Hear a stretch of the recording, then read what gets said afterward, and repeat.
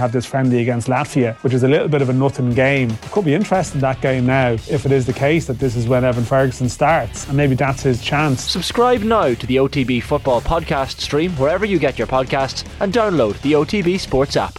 Off the Ball Daily. And you are welcome along to Tuesday Nights Off the Ball. It's Richie McCormack here with you until 10 p.m. tonight. Busy one on the way, and another packed one too. We've got Joe Canning on the show after 8 o'clock. He is the subject of the first in the 21st series of Lake Regale, which commences on TG Car this Thursday night. Joe is going to join us after 8 p.m. to talk through his career, his relationship with the media, possible regrets stemming from his time with Galway, and lots more. Perhaps even his take on the Kilmacud-Glen situation. We will have more on that with former Kilmacud Crokes player, indeed hurler Ryan O'Dwyer, who has been pretty vocal about the situation today.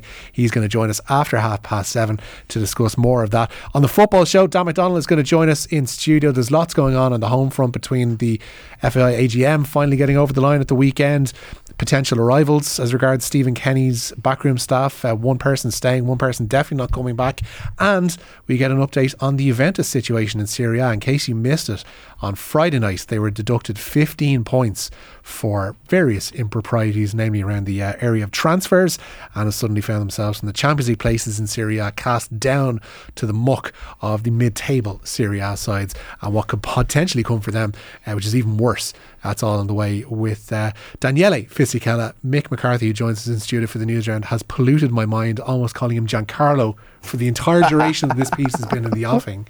And I got through it, because we recorded a little bit earlier on without wanting to give too much of a glimpse behind the curtain. Recorded earlier on, got through the whole thing without calling him Giancarlo once, which I was immensely proud of. Yeah. And then Will O'Callaghan asked, did you call him Gianluca? Which would have been a whole new twist off. That's just Will saying all Italians are the same. Anne-Marie Donelan, the notorious AMD, joins us in studio for the news round as well. The Kilmacud stuff still ongoing. Obviously, we're going to talk to Ryan O'Dwyer after 7:30 about this, Mick, but we did get pretty late in the day last night an update from Glen themselves, and pretty rightly stating that they shouldn't be the ones who have to go to the GEA cap in hand and say, you might want to look at this, lads, because it's putting them in a invidious position. Yeah, it seems to be whatever side you're on this, that seems to be what people will agree on, is that this is just a tough situation for the Glen, and one that they shouldn't have to be in. Now, we spoke to the GA earlier, and they say that it's basically the only way to do it, that it would be a free-for-all of madness set as a precedent in this if they were to intervene themselves, because every refereeing decision would be in every match would be open to a review from the GA, and that's just the way they have to do it, is that they have to get a complaint in. Now, I think that could be argued, and I know Joe Brawley on the show last night would have absolutely argued that, but that was what they came back to us with when we contacted them today. I don't know. I'm not sure if I'd buy that scenario whereby if it was just up to them, then every potential refereeing decision will be under review. Because you have to have enough faith in your own officials, Anne-Marie, to figure that they are 99% of the time going to get things right. Otherwise, you wouldn't have them doing the job that they're doing. Yeah, and every refereeing decision isn't the last gasp second of an All-Ireland final where there's one score in the difference. So the stakes are ultimately higher here than 99% of other refereeing decisions. But I do understand the point there that it could turn into a bit of a free-for-all. But the rule book does clearly state that it's either an objection or an investigation from the relevant committee. So if it happens, it's going to be the objection. It seems like talk has kind of turned today to when is this replay, as opposed to when will they do it?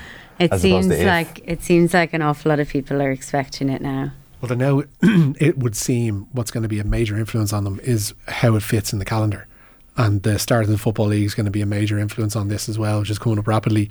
I don't know necessarily if it should be, because as you mentioned, I don't think any of those players were probably going to be involved, be it for Derry, Dublin or indeed Galway. Like Galway play Mayo and Castlebar on Saturday. Was Shane Walsh definitely not going to be involved? It would be unusual that they vault straight. Okay. Like, I'm just going on the one the one example or several examples you would have used is Ballyhale. You wouldn't necessarily see Ballyhale people or players going straight in from, whether they've been successful in an All-Ireland final or not, going straight in from one week to the next playing club into... Yeah, well, I mean, in the past, we obviously would have had the club game go well into the league when we had Paddy's Day finals, you know, and it was just a normal thing that you were without your Ballyhale players or your Kilmacud players or your Glen players or whatever, and that was just sort of the way it was. Now, obviously, we are trying to get to a calendar year club competition that we're not quite at yet, but you know, if counties weren't, you know, counting on not having these players, that's fine. But again, you're talking about 1 week.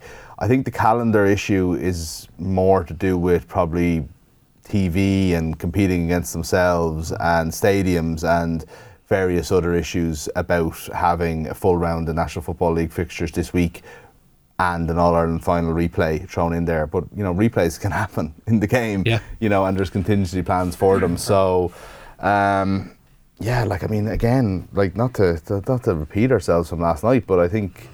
But in some ways it's a no-brainer, and the other thing is that the GA not making the decisions themselves and the refereeing free-for-all, my take on that would be that, like, a technical violation like this is very different from an interpretation decision, or even a kind of a ball that was over that was wide. Yeah. You know, like, I think, you know, unless maybe there's a Hawkeye thing or something like that, but I think this is a really technical thing of having too many players. You know, there has to be a risk of disqualification. Yeah, to your point, it's not an interpretation. Why not play 16 players? We're not asking the GA to step in and have their own take on whether somebody was fouled or not, or what constitutes a caution or a sending off. Yeah. It's a fairly cut and dried numerical thing that should be dealt with rather rapidly, rather than this procedural saga where I don't know if it made it to Liveline today, but it feels like we're heading in that territory whereby we're going to have representatives of different clubs and different outposts getting involved and talking to Joe. Yeah, I know we're talking to Ryan O'Dwyer in a few minutes, and you know, I think a lot of that is he's obviously an ex-Kilmacud man, and he thinks that some of the treatment has been unfair, or the media kind of like treatment of this story has been unfair on Kilmacud. And you know, it's interesting. He obviously wants to kind of express that opinion, and far be it from us to deny him the chance. But I do have to say, regardless, I don't think many people are blaming Kilmacud. I think maybe that's the perception that's there. I don't think it's there. Maybe there's a feeling of, you know, an ease to take it off them because people don't really want them to win it anyway. I think maybe that's what they're feeling today, and it'll be interesting to go into it, Ryan. But I have to say, I feel very sorry for the players. You win in All-Ireland, you know what I mean? And it's like there was a mistake made. I don't think there's anything nefarious in it. I would go so far as to say I'm quite sure there wasn't. And a mistake is made, but ultimately they won a game, you know. And while I do think there should be a replay, I feel very sorry for them winning in All-Ireland, going home on the Sunday night. You know, there was fireworks in Kilmacud, there was a lot of celebration, and then you wake up Monday morning, and gradually as the day goes on Monday, when you're probably maybe having a few pints to celebrate, and as the day goes on, it just appears that everybody's against you and everybody wants this All-Ireland taken off you. Regardless of whether we're right or wrong, I can understand that getting you a little bit frustrated, you know. Second guessing that 15th point in celebration and going, mate, do you know what? There might be a replay on Saturday week. You said that, not me. I wouldn't have any possible way of knowing. It's also turned into Irish Day Oscar-wise. How many of the Oscar nomination films have you seen, Mick? Well, I've seen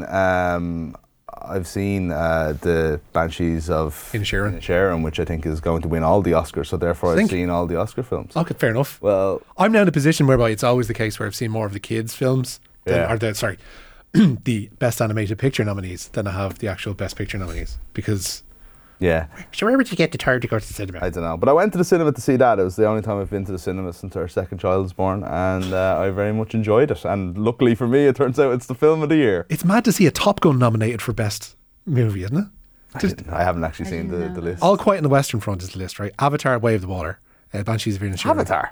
Avatar beat that. Elvis movie, Everything Everywhere All at Once, which is a massive favourite, I think. Yeah, The Fabelmans, Spielberg's new one. Thor, which stars Kate Blanchett. Not Thor, like...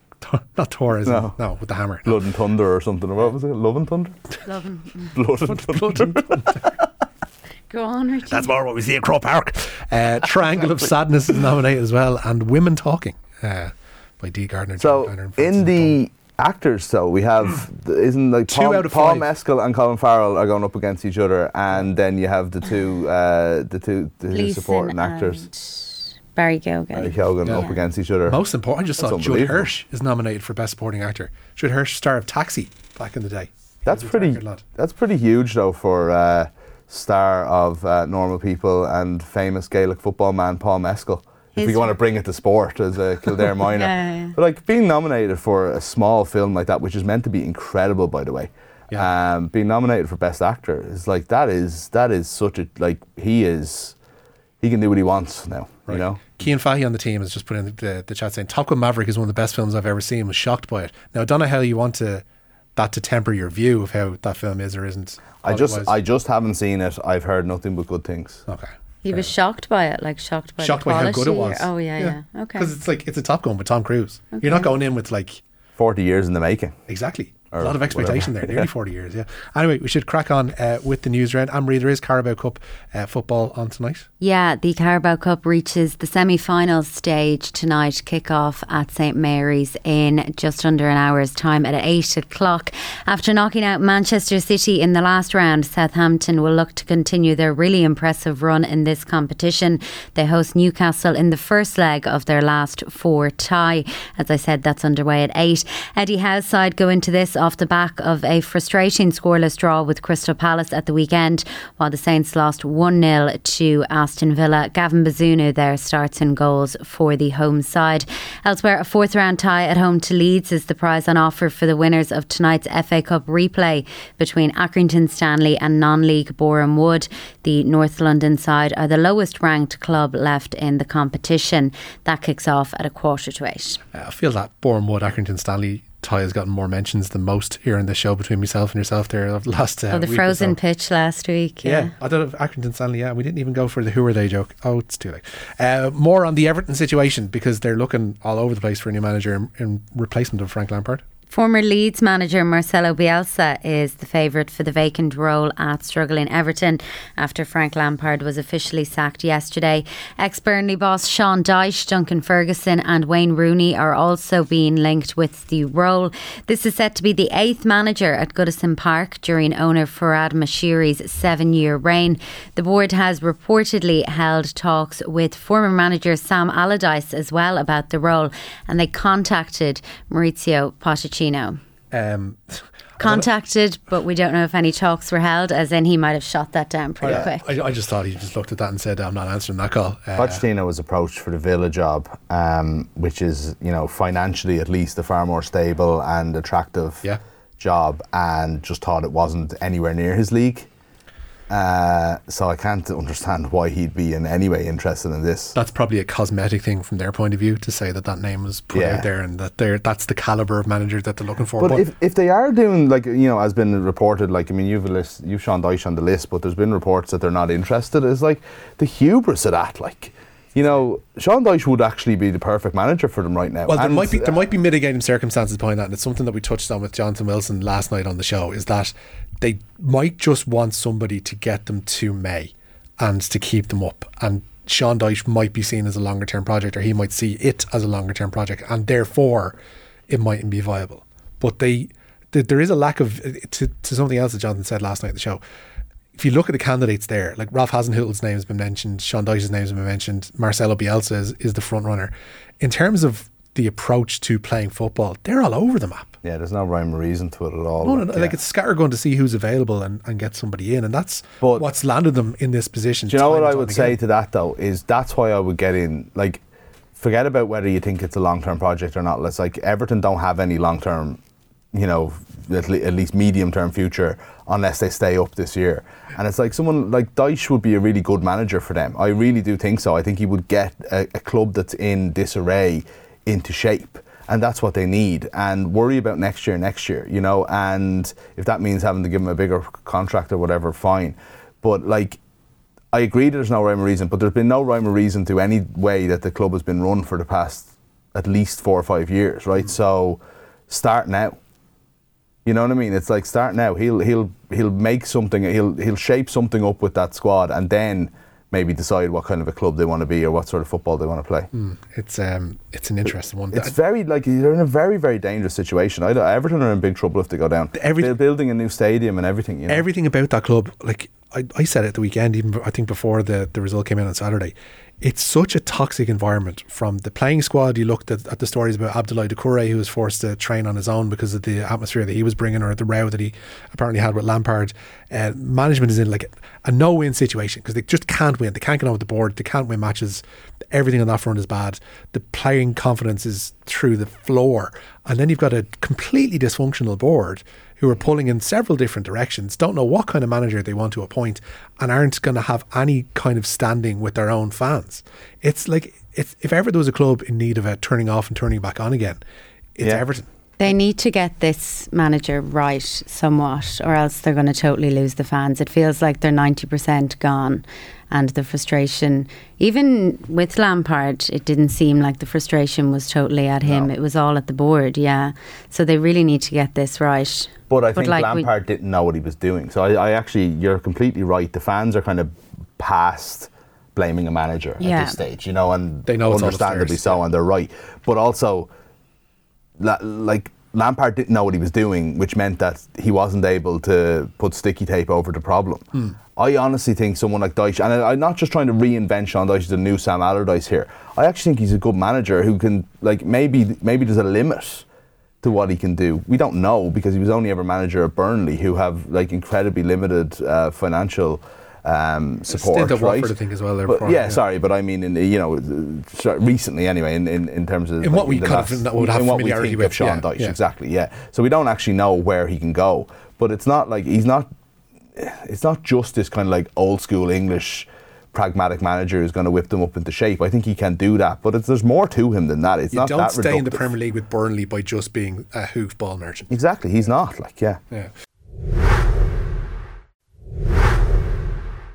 That is the Everton situation. I'm sure we'll touch on that with Dan in the football show after 9 o'clock. Who knows, might even have an appointment by then.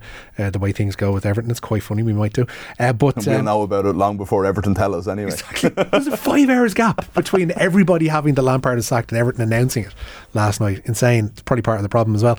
News on Chelsea as well today, Emery. UEFA's financial fair play rules are to be changed in response to Chelsea's recent transfer activity.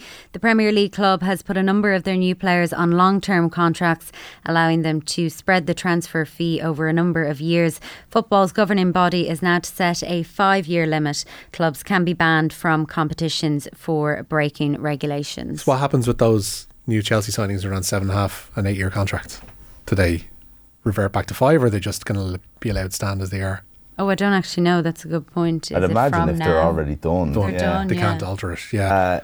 It's Chelsea are gas. Like, I mean, UEFA changing their rules because of how they're going. Like, you remember Todd Bowley? We were wondering what sort of a chairman he'd be, or what sort of a owner he'd be. At least he was thinking outside the box. I mean, to such a degree that UEFA have gone get back in your box. Spend, Richie. Like, and I was watching, that like transfer talk roundtable thing they have on Sky Sports News. For my sins, I had it on for 5 minutes, and they kind of got to the thing where they were saying, "And what about Chelsea? Are they still in the market?" And the whole table, they all started like cackling, rightly so. And they still are. And then they went, "Oh, by the way, we're dead serious. They're looking to bring in 3 more players before the deadline." They're still sniffing around Enzo Fernandez, who's not going to come cheap if he does get prized away from Benfica. The funny thing is, actually, and it kind of is something that's touched upon in our chat with Daniele Fisichella later on in the football show, is around Juventus and how players are valued, because one of the reasons why that initial case around Juventus fell apart was that the prosecution had based the value of players on estimates from the website Transfermarkt, and anybody who's kind of looked into football and looked for details and stats and stuff like that has probably used Transfermarkt, but they have valuations on players. But it goes to a question of, how do you value an asset? Because a footballer, if you're a football club and if you're a publicly traded company, like a lot of them are at this stage, are assets. How do you go by evaluating them accurately? Yeah, I don't know. It's a good question, but I suppose there has to be. Yeah, I don't know. It's a fair point, because you say what would the market pay for similar players, but when it comes to something as loose as a footballer's talent level and value to a club, how do you define what a similar player is? You know what I mean? There was house prices and people paying their property tax and trying to devalue their house. You could say my next door neighbour and the other next door neighbour have valued it at this much, therefore my value is. You can't really do that with a footballer. Is the cost of an asset, i.e. a footballer, devalued by, say your house is rather spick and span, right? And you've got two houses either side of you that are absolute kips, right? Does that affect a player in the same way? So if you're like surrounded by, if you're a midfielder and you're actually a Rolls Royce of a midfielder, but you've got two donkeys playing alongside you, does that affect your market value? If you're a club? I don't know. Who are you thinking about? I've got people in mind, Mick. I've got people in mind. Now on to the League of Ireland's very own Athletic Bilbao. Kerry FC has announced today Austin Stack's goalkeeper Wayne Guthrie is their latest sign-in.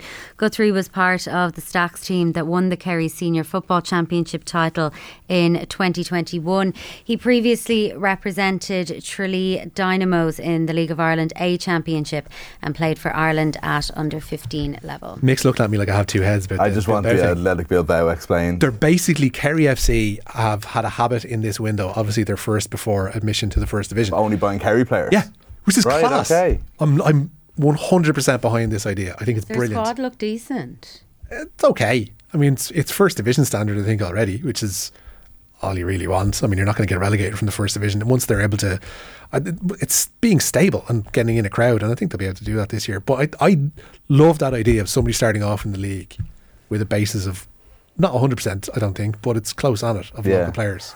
I'm just disappointed it took me that long to get where you were going, but I also did get there just before you explained it. So I didn't redeem myself, but I didn't disgrace myself either. But it's like, you've heard the Inaki Williams story today as well, that Villa, your beloved, wanted to pay 45 million for him, and Bilbao had said okay, and he's like, I don't want to leave the Basque country.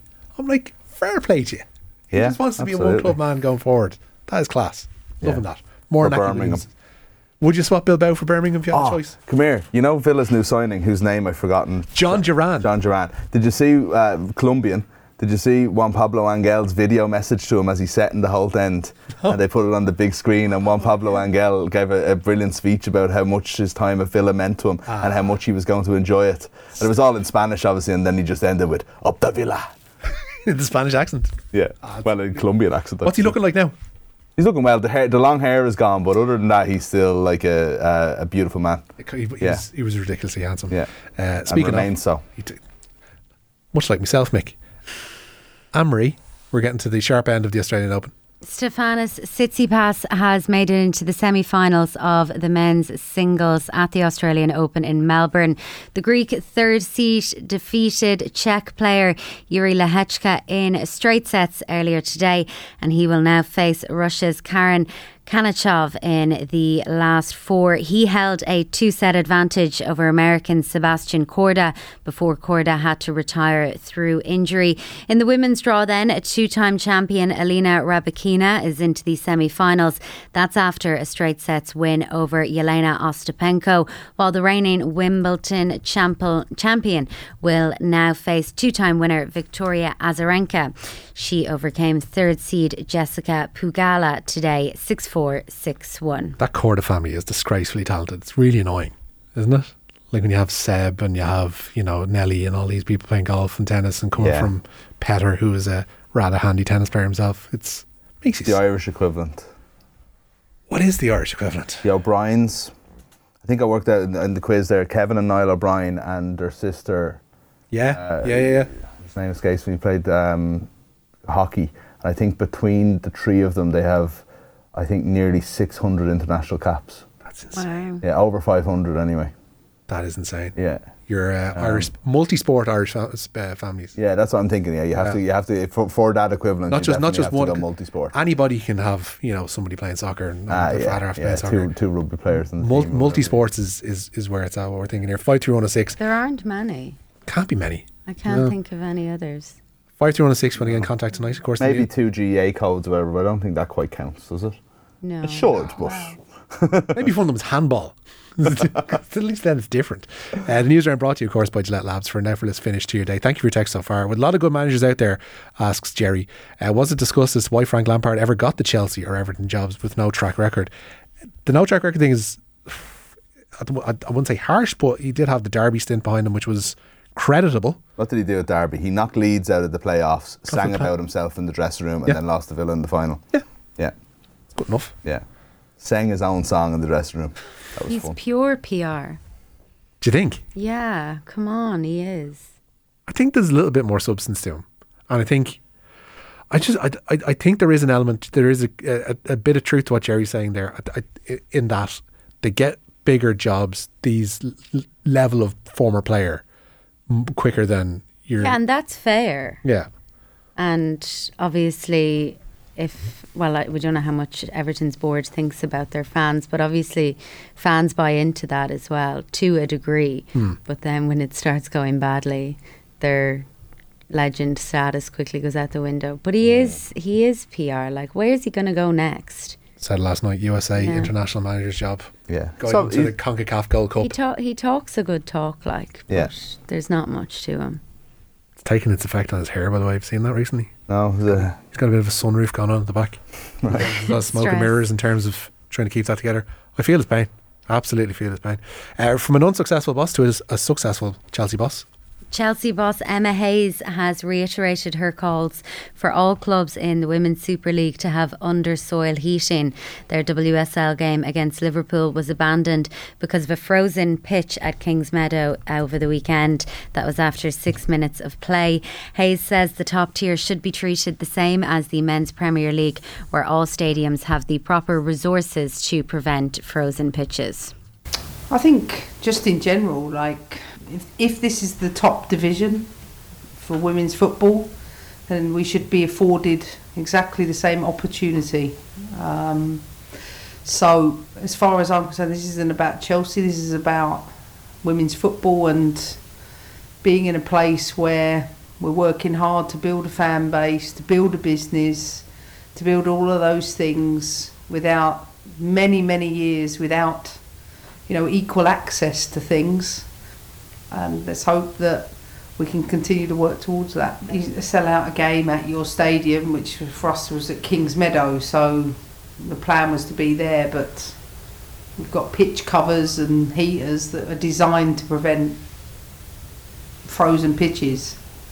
So if they don't do that job, then we have to have another solution for that, and that's not my job to do that. That's for the league and the clubs to work through the best solution so we never cancel games. I've said this for years. Cancelling games has a detrimental impact on our sport, so whatever that takes to ensure that fans who are travelling from up and down the country are not showing up and having a game cancelled 6 minutes in is something we should all work towards.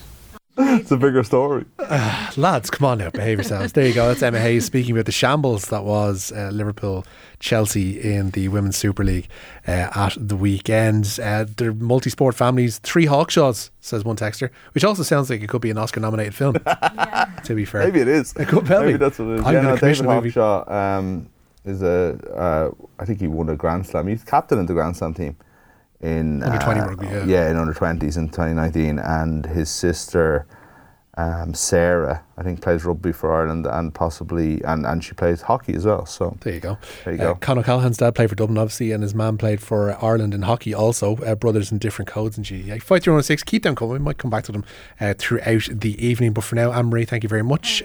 Mick will be hearing from you a little bit later on as well.